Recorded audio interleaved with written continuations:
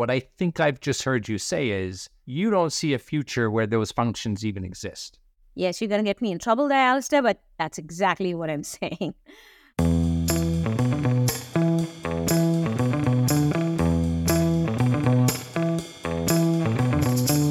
Welcome back, everybody, to this week's Sales Strategy and Enablement Podcast. I'm Alistair Woolcock, Chief Strategy Revenue Officer here at Revenue.io, joined by my infamous co-host, Howard Brown, pioneer in artificial intelligence, all things revenue science. And we are both thrilled to have with us today Maha, Pula, the Vice President of Global Pre-Sales at Cloudflare, also part of Stage 2 Limited Partners, Ignite, and just being a phenomenal thought leader in the world of sales and how it is changing. Maha, it's great to have you with us. It's a pleasure to be here, Alistair. Now, we always like to start off with news of the week, and I'm going to go back to my roots here of Gartner and cite a Gartner news article.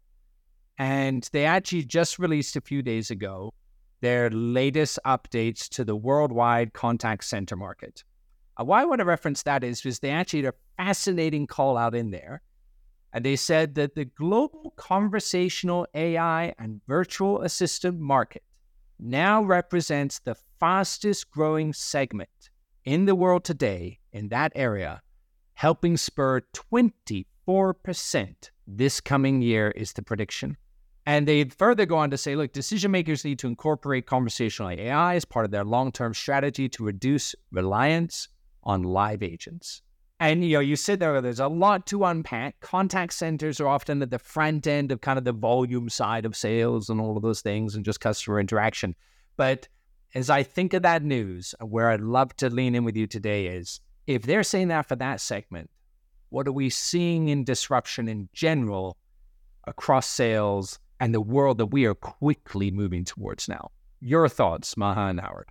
Not surprised to see that 24%. In fact, I'm more surprised that it's not higher. And why do I say that? Because the contact centers have always been one of the areas where optimization first hits, right? I mean, look at the shift left conversations. All of those started with support centers and where there were people interactions trying to optimize how long it takes to resolve an issue, how many steps it takes to resolve an issue, how many escalations, right? So that's the area which prime for optimization. And then the knowledge management, content management that supports and the shift left methodology happened. So it's not surprising. And perhaps I'd say that a little bit more of digging, there'll probably be more of those, there's probably more like 30% or 35% that is probably well on its way to going contactless contact centers, right? And so, well, this is going to definitely have an impact on our ability on how we sell, right? Let's not talk about it as sales, but how we sell, how we contact customers. We've seen this happen even pre-COVID. COVID has just accelerated a momentum that is already well underway early on.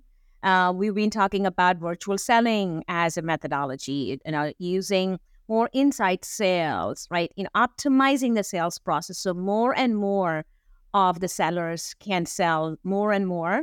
And then you've got the bigger ones, like let's call them enterprise sellers, shrinking over time, right? Inside sales used to be, when I started my career in inside sales, was a small team, and most of my enterprise sellers were the larger team.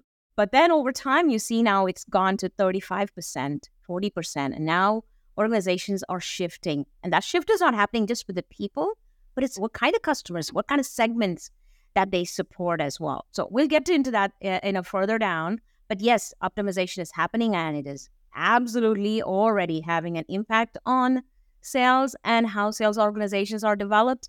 And I'm going to see that happen more until there's going to be a reversal of how sales organizations are going to be designed and built.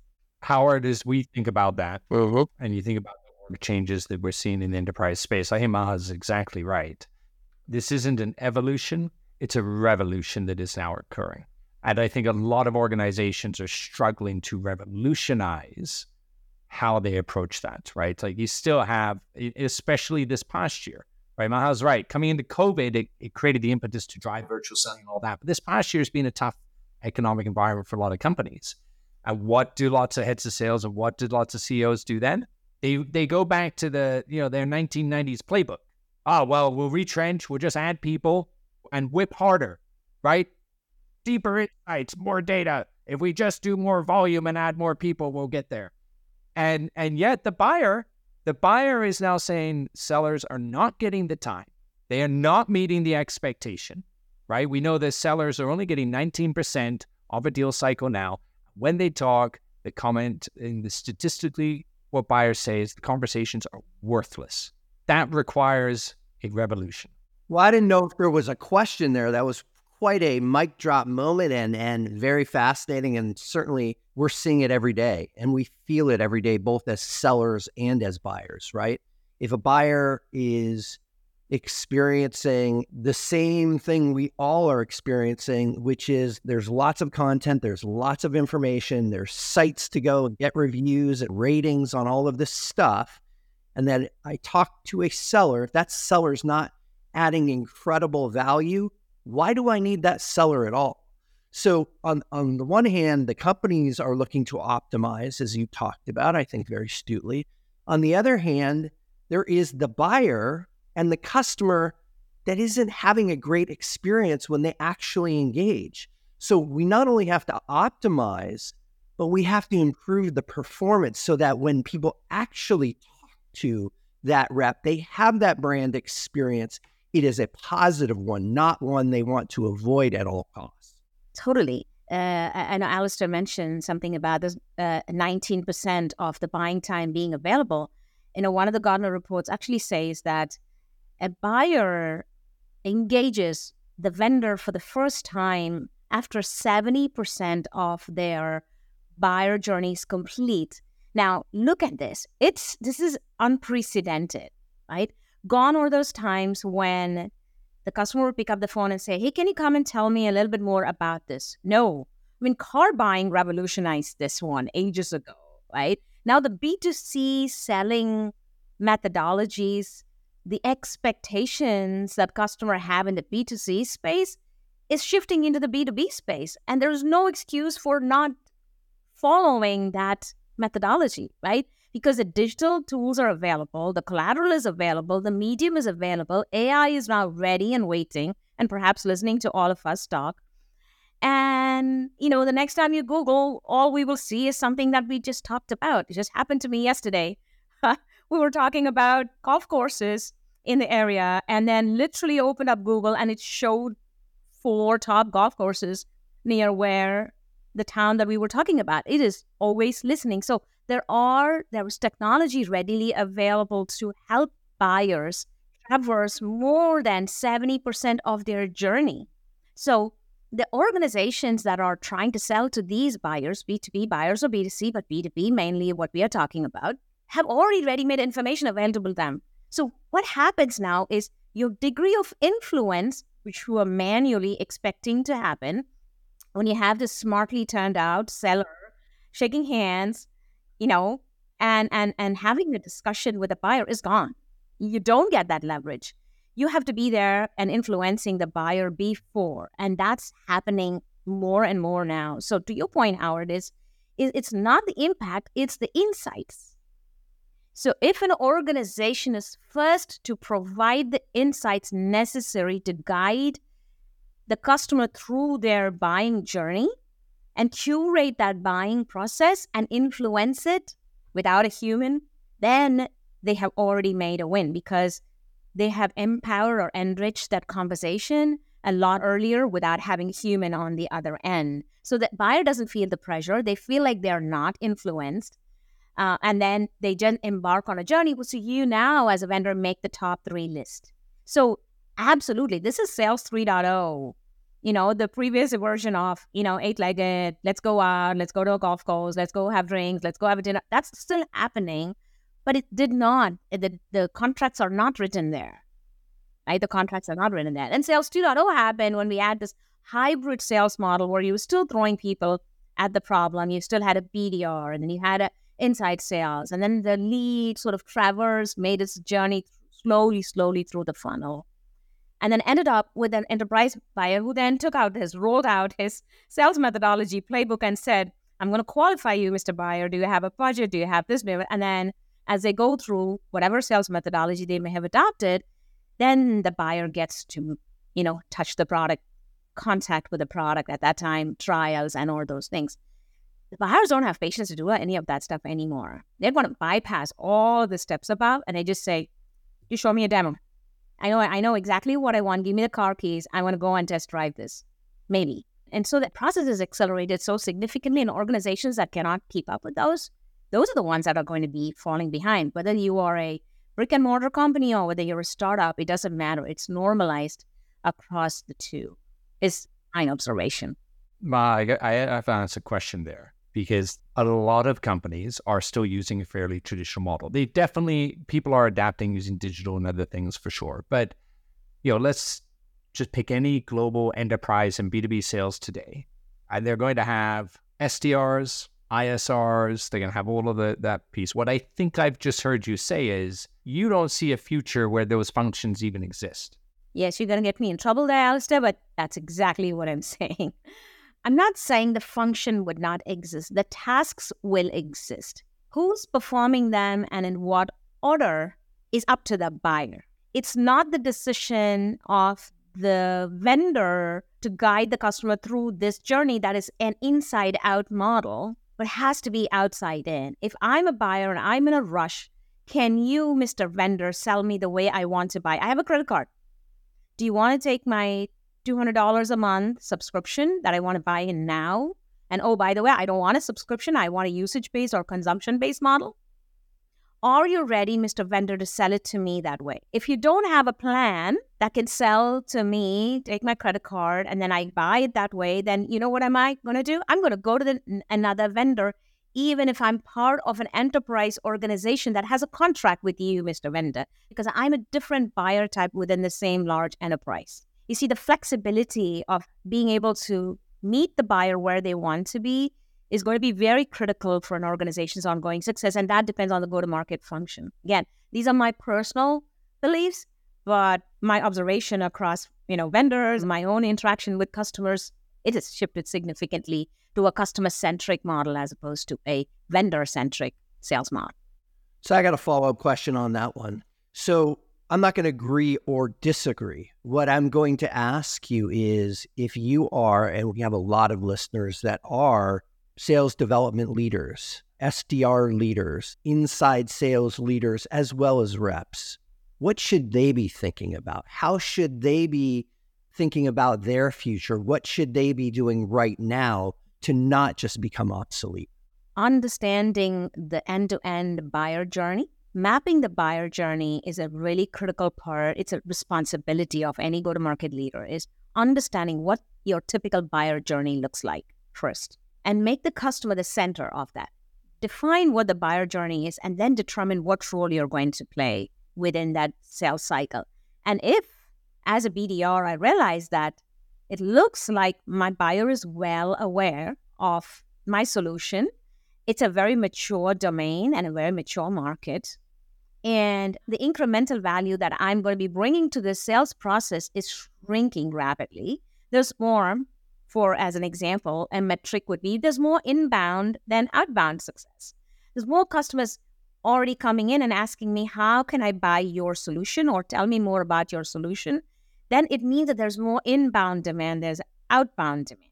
Outbound is when you're trying to either evangelize a domain or a solution, or you are trying to break into a market that is hitherto not been, defined well and clearly. And so that's where the outbound conversation is a lot more. But when there's inbound, then it's a mature market. So the signals should be, it is going to shrink even further because it can be automated. It can be curated. There are tools out there that I can go there and the chatbot will exactly lead me to the solution that I need based on how I respond. So there are AI tools that are out there that are becoming a lot more efficient at guiding an interested buyer. So if I were in the marketing business, I'd be looking at shifting that into a little bit of a hybrid lead development process where I use a combination of digital business development tools and or solutions and a combination of humans where there's going to be a more engaged, complex solution sale type model. So I cannot profess to say how a BDR leader or a marketing leader should think, but I think they should understand how their buyer is shifting and shift their own professional motivations accordingly into the areas where they'll have the maximum impact. Because the pressure is going to be on of having qualified leads, right? MQLs. These are all metrics that everybody's measured on. And the more mature the market, the more qualified the buyer. The solution journey, we know the parabola that happens, mature markets. If you are in emerging markets and if you are in the beginning of a breakthrough technology and or environment or a domain, then naturally you need more people to handhold the customer through the buying process. But once you reach that mature market area with the top of the parabola, then I would say that a good combination of digital and human engagement would be perhaps more appropriate, so we don't see this inefficiency in the marketing process of, I get 9% hit rate, like 10%. Why do we need to accept that level of conversion when you could do a lot more by engaging the customer with digital assets that they may be looking for? I think, Maha, to your point and where Howard's going on this as well, what I've always thought of and advise and attempt to do, you're absolutely right on the outside in approach, right, for the customer engagement. And then instead of letting our CRM system guide us by stages, there really is just a collection of jobs and tasks that a buyer needs to complete. And they don't do them sequentially. And so my advice to Howard's question of, heads of SDRs, ISRs, and beyond, yes, know the buyer journey, but just think of the tasks and then ask, who is best suited in my org to solve that task in the most capital efficient way, right? So to your point, digital and content, I actually probably still need an ISR potentially to help with certain aspects of that. And I don't want a $400,000 a year seller to do that piece of it, right? But that's a task. And that task may happen in stage 4 as well as stage 1, stage 2, stage 5 of whatever their sales process is, and so forth, right? So it's really thinking of the jobs and tasks that need to be completed by functional area, not so much the, hey, I did something, I passed off at stage 2, I'm out of here, right? Because we're trying to win more, every company. Win rates are stalling. The tasks are still needing to get done, and people just kind of fall in this binary of handoff type thing. So outside in, focus on the task, job to be done, and then think of your team as assets that are responsible for the task as opposed to the stage. Totally. I think you took a sneak peek at the ebook that we are planning to release a few weeks from now. Actually, I have 2 close collaborators, Channing Ferrer, he's a CRO at Semrush, and Richard Scrow, he is from Insight Partners. So the 3 of us are collaborating on this book on revenue acceleration, and this is exactly what we are talking about in there, which is task-based selling process and identifying those repeatable tasks that can be automated. So first you optimize and then you automate those tasks, and then you hand them over to a tool or some sort of a digital media, and then you shift as you identify those repeatable tasks that can be automated. Then you can slowly shift more closer to the human interactions, and there you can further optimize that human interaction, right? So that's exactly what we are propagating. Rather than functional silos and data silos that exist out there, we're talking about a horizontal way in which pods can be created based on the outcome that we want to drive. And so we are actually talking there about removing these data silos and functional silos so that we can collaborate a lot more and a lot more closer to get to the desired outcome and accelerate revenue. You know what I'd love about this is you mentioned tasks, and when you think about a lot of people, and you mentioned it, try to understand your buyer's journey. And I think what Alistair alluded to is a buyer's journey is fairly convoluted today. And there are multiple stakeholders in that buying committee that go through very different journeys depending on what is motivating them, what are they trying to solve for. And if we think about the customer, the buyer, and put them in the center, and we think about all of the things that they need, all the assets they need to help them. Don't worry about the exact order, but make it available to them and easy for them to learn and get that information. Mm-hmm. It's more of a let them pull the type of information, make it available. And when they need the human being, make sure that human being is just like the other assets. One, congruent with the same messaging and the same value prop and the same way of speaking. And two, don't shove it down their throat. Wait for them to need that part of the process so that, again, it's helping a buyer buy. None of us, except for maybe my wife, and God bless her, but none of us are professional buyers, right? Like, it's just not something you go to school for, except for maybe if you're a procurement person. We need help in buying. That's our job as go-to-market teams, is to help people buy. Absolutely.